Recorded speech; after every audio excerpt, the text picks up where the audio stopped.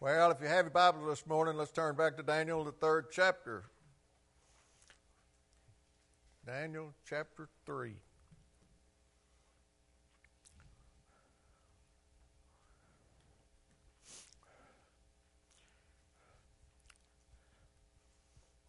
We're going to talk about the first 30 verses, but I think, but I'm not going to read them to you. That'd be belaboring a point. Surviving in a modern world, folks. We need some help today. We have to do it sometimes like a firefighter. We have to be suited up in the right gear and just wade off into the fire, just like folks that we know today.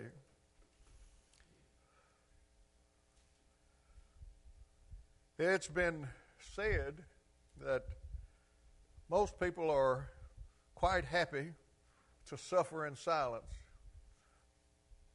if they're sure everyone knows they're doing it, they're suffering. Now, that sounds like human nature, doesn't it? We don't mind suffering. We don't mind not fussing about it as long as we know everybody knows we're suffering.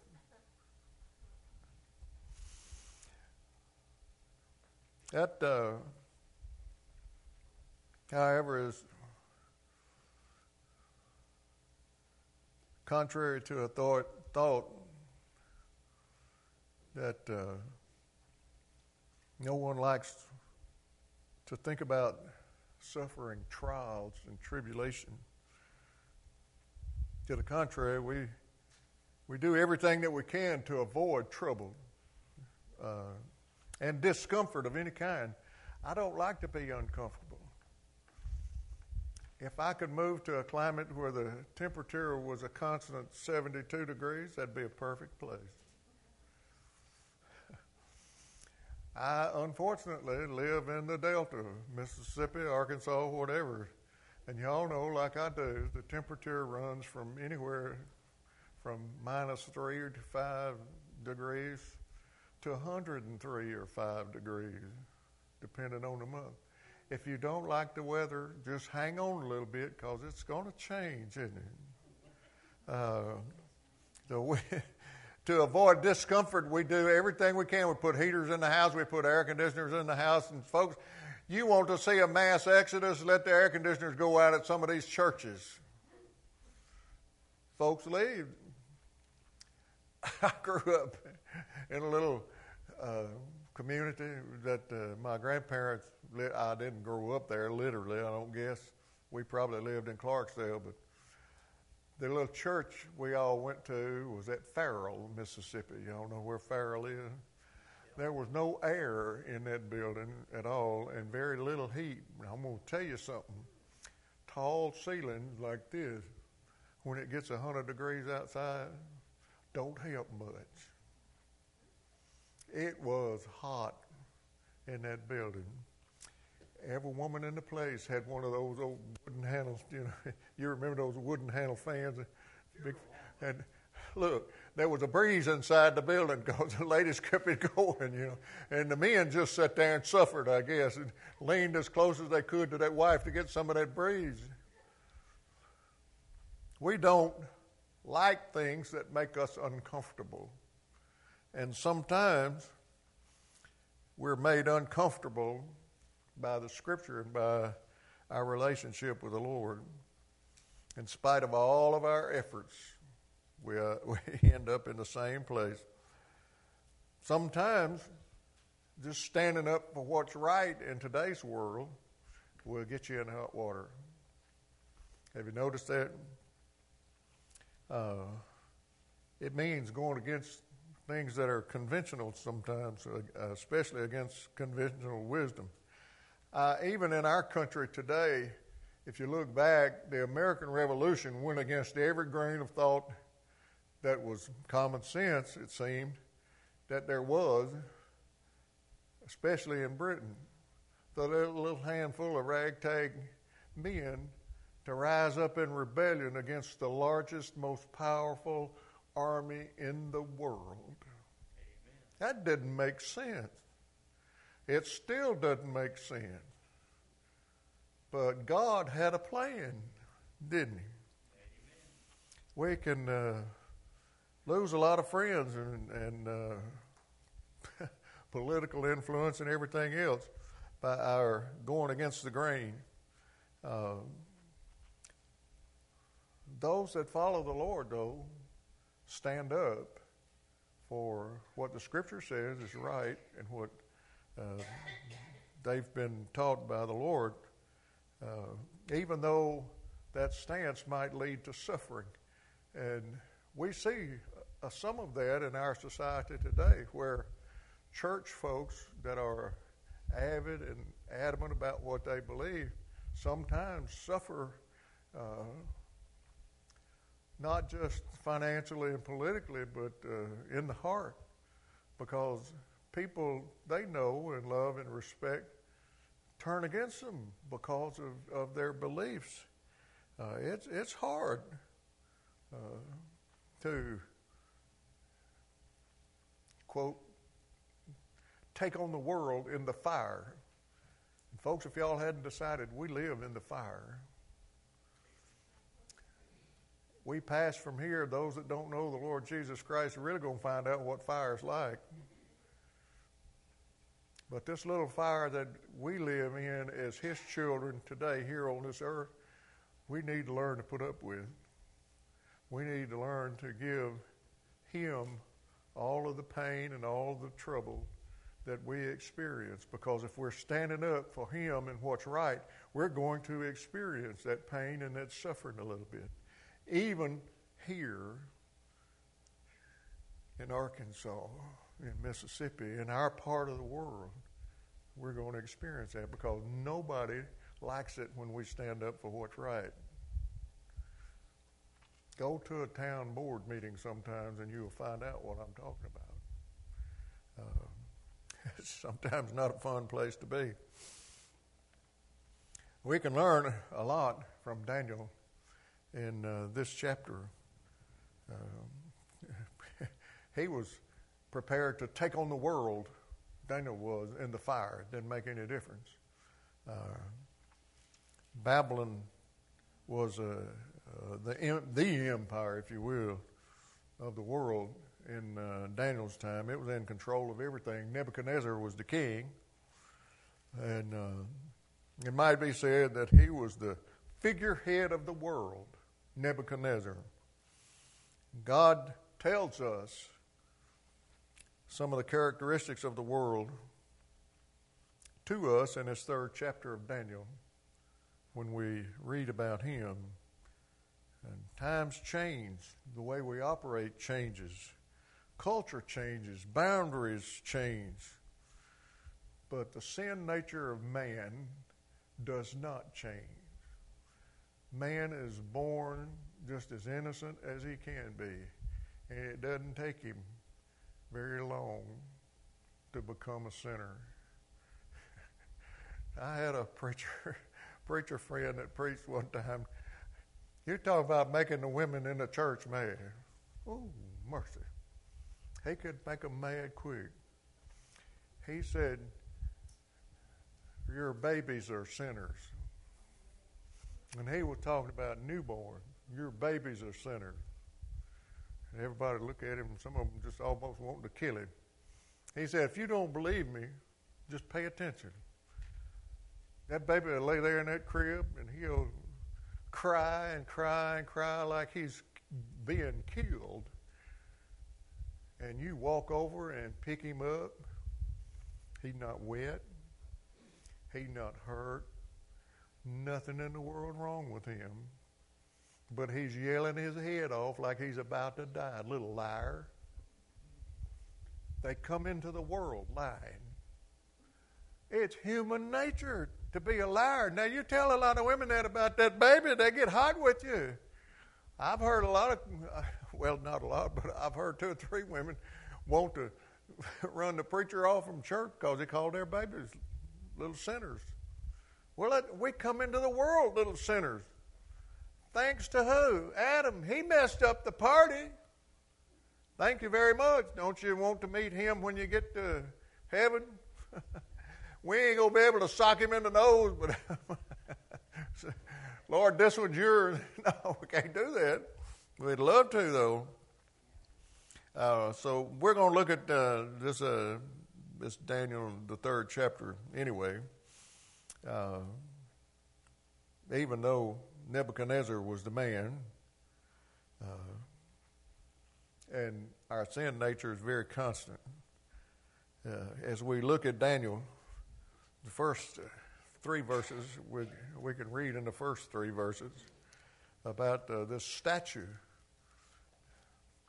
King Nebuchadnezzar made a gold statue, 90 feet high. How tall is this building? At the peak on the outside. How long? Can you imagine something 4 times that height standing right out there? 90 feet high, 9 feet wide. He set it up on the plain of Dura in the province of Babylon. King Nebuchadnezzar sent word to assemble the satraps, prefects, governors, advisors, treasurers, judges, magistrates, and all the rulers of the provinces to attend the dedication of the statue King Nebuchadnezzar had set up. So the satraps and the prefects and all those guys assembled for the dedication of the statue to the king had set up. Then they stood before the statue Nebuchadnezzar had set up.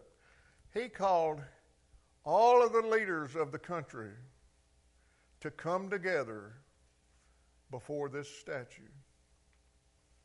Now, we can't find a leader that takes office in our country to call everybody to come to church. This statue that was built, I can't imagine one 90 feet tall and 9 feet wide, and much less, as we'll see, covered with gold. Now, I don't know about his tax system, but it was a little different from ours in the United States. Can you imagine what it would cost to overlay a statue 90 feet tall and 9 feet wide with gold? Pretty little penny. We'd be paying taxes for a while just to pay for that, not anything else.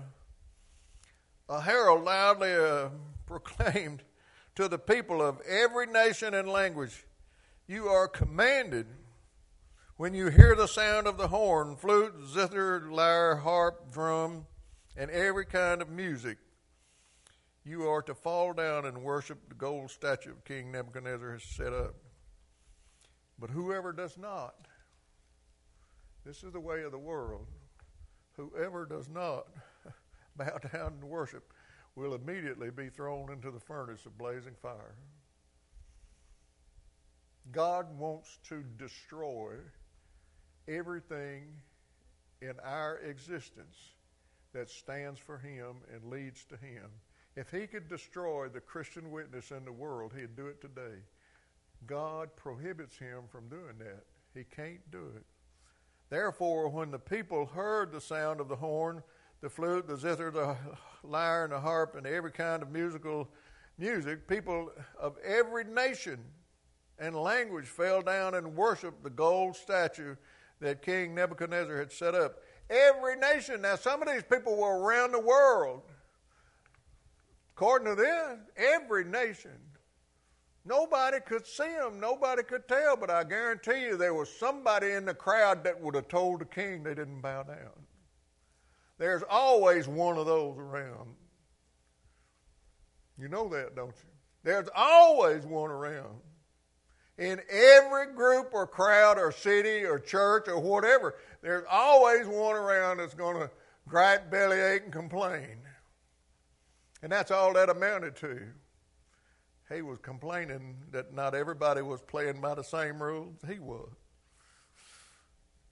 Some Chaldeans took this occasion to come forward and maliciously accuse the Jews. They said to the king Nebuchadnezzar, "May the king live forever." I'm going to butter him up a little bit.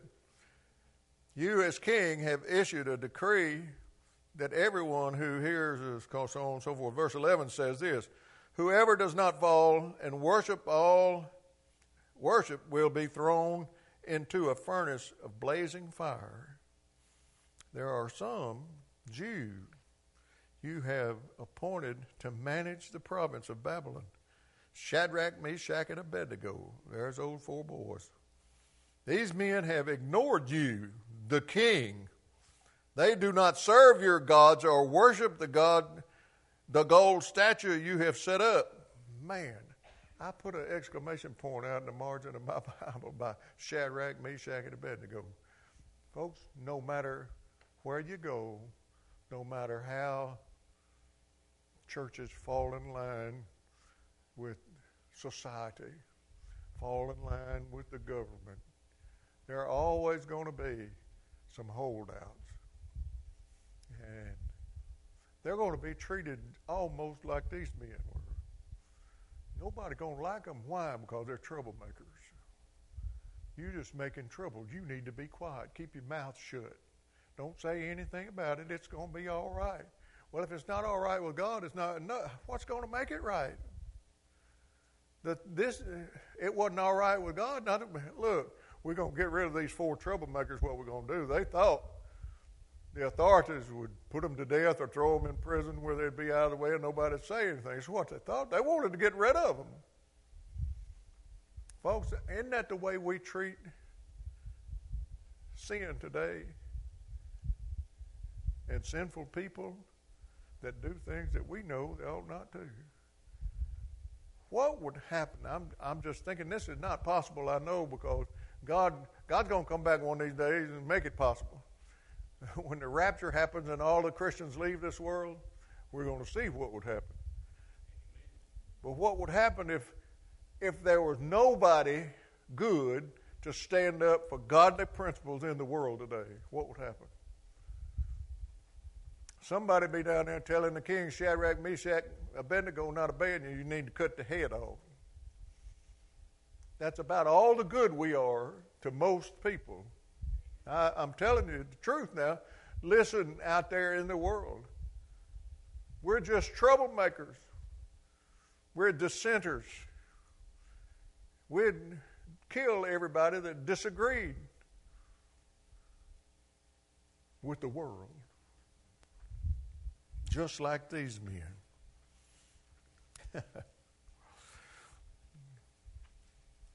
If we were going to survive in a modern world, we'd need to learn to take on the world in the fire. What'd they do to these men? Y'all remember, don't you? They bound them up and they threw them into a fiery furnace. It didn't take them long to call the king. He said, you need to come see this. When he got there, what did he see? Shadrach, Meshach, Abednego walking around in the fire. In the fire, unsinged, unburned, nothing the matter with them. Well, can't you imagine that he was kind of shaken up about that? And we can learn a lot from that. Nebuchadnezzar's anger and that violence, we see in verses 19 through 23, and his astonishment in 24 and 25. Let me get over there to that. The king Nebuchadnezzar jumped up in alarm. He said to his advisors, didn't we throw 3 men bound into the fire? Yes, of course, your majesty, they replied to the king. He exclaimed, look, I see 4 men, not tied, walking around in the fire, unharmed, and the 4th looks like the son of the gods. God sent a deliverer, didn't he? Now, was that an angel or was it the Lord Jesus? I don't know, but I've heard it debated back and forth. It doesn't make any difference. God sent somebody to protect them. I don't know whether it was an angel, as we believe in angels, or if it was the Lord Jesus. But when the king looked in the fire, in the fiery furnace, can you imagine? I don't know how big that thing was, but compare it to this room. And he saw 4 men walking around in that flame, and none of them being burned. Not a hair on them being singed, walking around in the flame. Reading what they were doing. They just talking to each other, playing tic-tac-toe or something. I don't know what they were doing, but they were not being hurt. Now, wouldn't that blow any of our minds today? Physically, humanly, that's not possible. You throw a human being in a fire, he's going to burn, just like anything else, and be consumed by the fire. He threw these 3 guys in the fire, and he was, first of all, he was a little confused about why there were 4 in there. Didn't we throw 3 in? Well, yeah, we did. Well, I see 4. And one of them looks like he might be a man of God. Go figure. Have we ever been delivered from the power of Satan and the world ourselves personally? If you hadn't, stand up. We'll let you testify. All of us have. We may not have experienced literal flames like this, but we've experienced the pain, the agony, and the temptation of the world. What gets us through it? I've talked to people who are not Christians, and they don't see how in the world young parents survive when they have a baby die. How in the world? They just can't imagine having one of their children die or get killed. What about a spouse's death? I know people that have lived together for a long time and lose a spouse, and they just break up and go to pieces. And others just have a calm, quiet assurance about them. Why? They have that assurance that my spouse went to be with the Lord. Amen. And I'm on the way. We don't like to think about I'm on the way, but folks, we're all on the way. Amen. And our friends and our family need to understand that. We're on the way. They need to have such a heart and such a soul sold out to the Lord where they're confident that when they die, they're on the way to be with the Lord. Doesn't make any difference about the fire they're walking in, the furnace they're in. Look, Jesus is waiting on us wherever we light. Amen. Jesus is going to be there, and he's going to take us by the hand or take us by the arm or wrap his arm around our neck, and he's going to lead us the rest of the way. Old Nebuchadnezzar, he was a little messed up. Why do I see 4? One looks like the Lord. Well, welcome to the real world, buddy.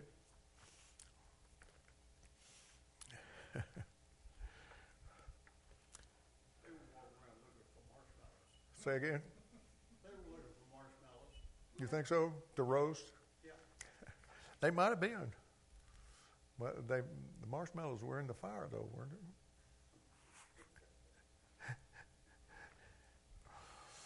Nebuchadnezzar's recognition of God and his praise for God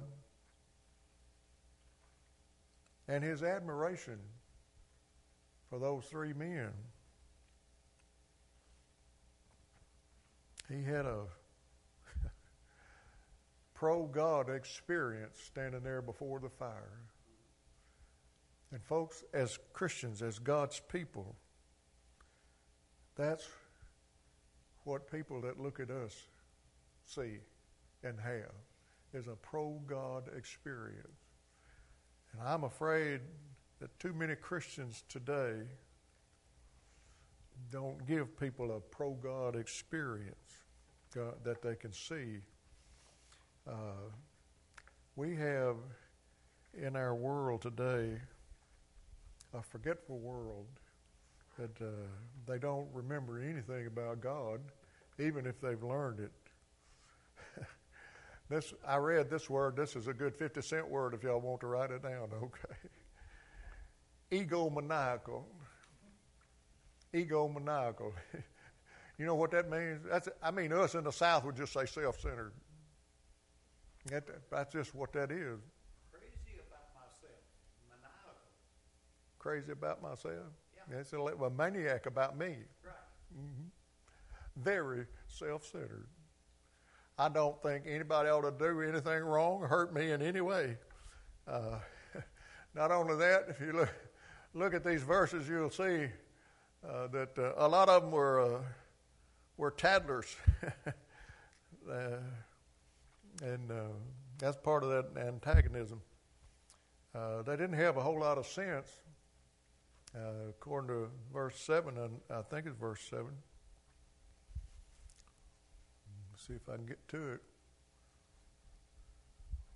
When all the people heard the sound of the horn, flute, zither, lyre, harp, whatever, people of every language and nation fell down and worshiped the gold statue. They didn't have a lot of sense about them. They just mindlessly followed what other people said to do. And don't we live in a world like that? You can put it on the television today, and you'll be surprised how many people are doing what they see on the TV last night, what they saw. People are crazy, mindless. According to the scripture that we read, some people get ruthless. Look, you don't do like I say do. You don't do like I think you ought to do. You're going to be in a lot of trouble. Where we run across people that are intolerant and they're unrestrained. Nobody's there to stop them anymore. There's violence exposed in their lives.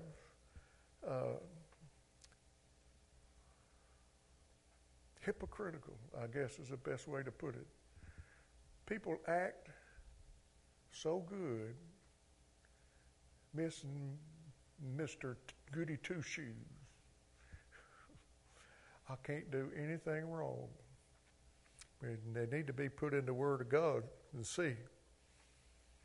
If we take the world on in the fire, we're going to be confident in our walk with the Lord and be confident in our faith with Him. When we fall into the fire, we're going to take on the world as a witness. When the king looked in the fire, what did he see? 3 men walking around with an angel. Now, what people ought to see of church members, of Christians today, are people walking around with little angels on their shoulders. I've seen some pictures like that of Christian people, paintings and artistic work with little angels on people's shoulders. Wouldn't it be nice if that's the way it were? You know what most of us do, though, when the little angel comes along? We don't want him up there. You won't let me do what I want to. It's almost like having Mama go with you wherever you go. Sometimes we sure don't want to do that. And I'd have been pretty well off sometimes to have Daddy sitting up there. It'd be okay, but not have Mama. Mm-mm. She had a little different viewpoint about things than Daddy did. Sometimes we have endurance that follows us around when we're doing what we ought to do. We ought to go through life, if we can, with God's protection. And the only way to come by that special protection from God, because He protects everybody. Folks, God protects the world. He protects His creation. There's no doubt about that. But He provides His children with a special protection. And these guys in the fire, the fire didn't have any physical effect on them. Look at verse 27. Not even their hair was singed. Now they were in a furnace. Not even their hair was singed. Their clothes weren't burned. They didn't even smell like smoke. Well, now, I've been around enough campfires to know, if you're around an open flame and standing there with 3 or 4 other people around a fire built in a pit in the ground or wherever, when you walk away and walk in the house, somebody's going to say, you need a bath. Why? You smell like smoke. Take your clothes off and put them in the washing machine or in the laundry and go get a bath. You stink. What it amounts to. We don't like to hear it, but folks, when we walk in the pit, in the fire, that's what we smell like to the world. We stink. You know why nobody notices? They've been in that fire too. They just like those three guys. They weren't alone. But they didn't, when these three came out, they didn't even smell of smoke. It was like they hadn't been in the fire. Nebuchadnezzar witnessed God do a miraculous thing. He witnessed God get in the fire with him. Now, folks, if we don't learn anything else from the story about Shadrach, Meshach, and Abednego, we need to learn this. It doesn't make any difference what we face or confront in the world. God is with us all the time. We can get in the fire, and God is with us. God is with us everywhere, all the time.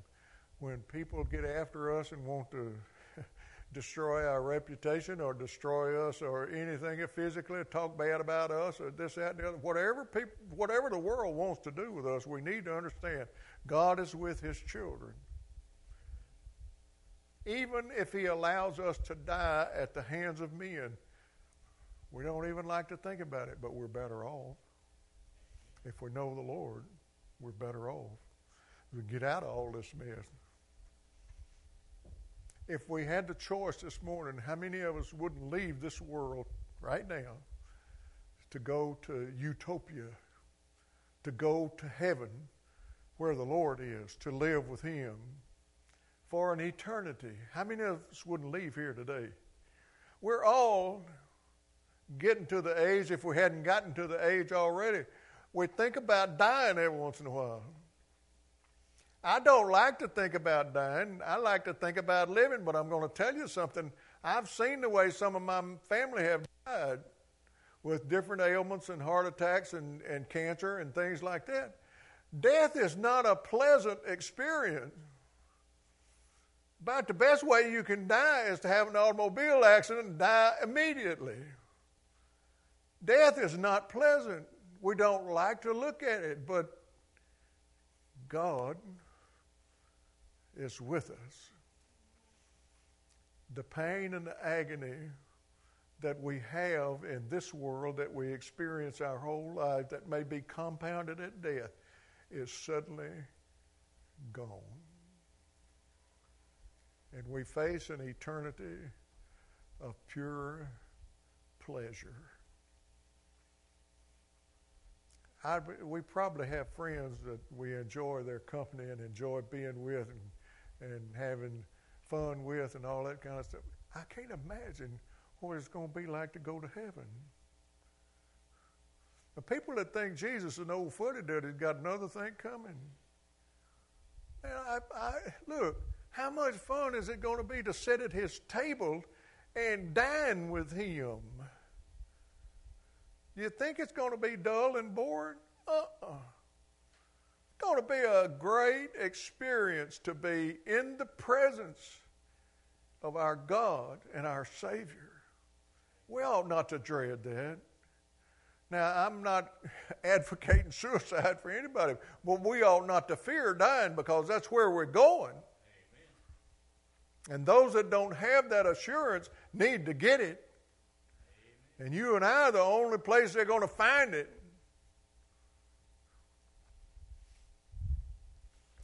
I'll get off of that box. When we're willing to take on the world in the fire, rather than serve the world, God's going to be with us and provide protection for us in every way. That's our God. All of God's people should strive to reach the point in their spiritual lives that we have that kind of faith. To look death in the eye with confidence, knowing that the next moment we're going to be in the arms of Jesus. Can you imagine that? Being a baby again and cradled in the bosom of Jesus. Woo!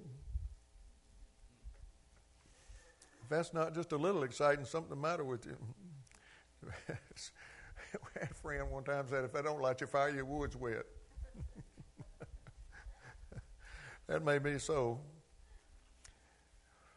Mikhail Demolinas, I can't say his name, but he wrote this: you're never at any time nearer to God than when under tribulation, which he permits for the purification and beautifying of your soul. That's just like an extended bath while we're here on this earth. Some people don't need as much of a bath as others. I'll probably be in the shower until I'm 105, but that's beside the point. Look, our God loves us enough to give up the glory of paradise to come to this nasty place called the earth and humanity and walk among us and allow men to kill him, to offer up his soul in return for our souls. There is not a sinner in the world that cannot be saved. People always want to know, how much blood did he shed for us? How much blood did he shed? I can't tell you if it was a pint or a quart or 2 or 3 gallons. I can't tell you. All I can tell you is enough. Amen. He shed enough. If my Jesus didn't shed enough but from a pinprick, it was enough. We need to understand that, folks. We, as God's people, need to be telling other people and inviting other people to come hear about it. Okay? Invitation or not, do y'all need an invitation? Anybody need to get anything off of there? We'll have a verse anyway, and you can bow your heads. We won't sing, Steve. We'll just. Brother Huh? Harold Crisp, Uh-huh. he said it like this: I'm in the checkout line. You're what? I'm in the checkout line. In the checkout line. Waiting to go. Hey, and the nice thing about it is it's already been paid for. Yeah. When you get there, they're just going to say, good deal, son. All right. Let's stand together and we'll have a time of invitation. Anyway, if you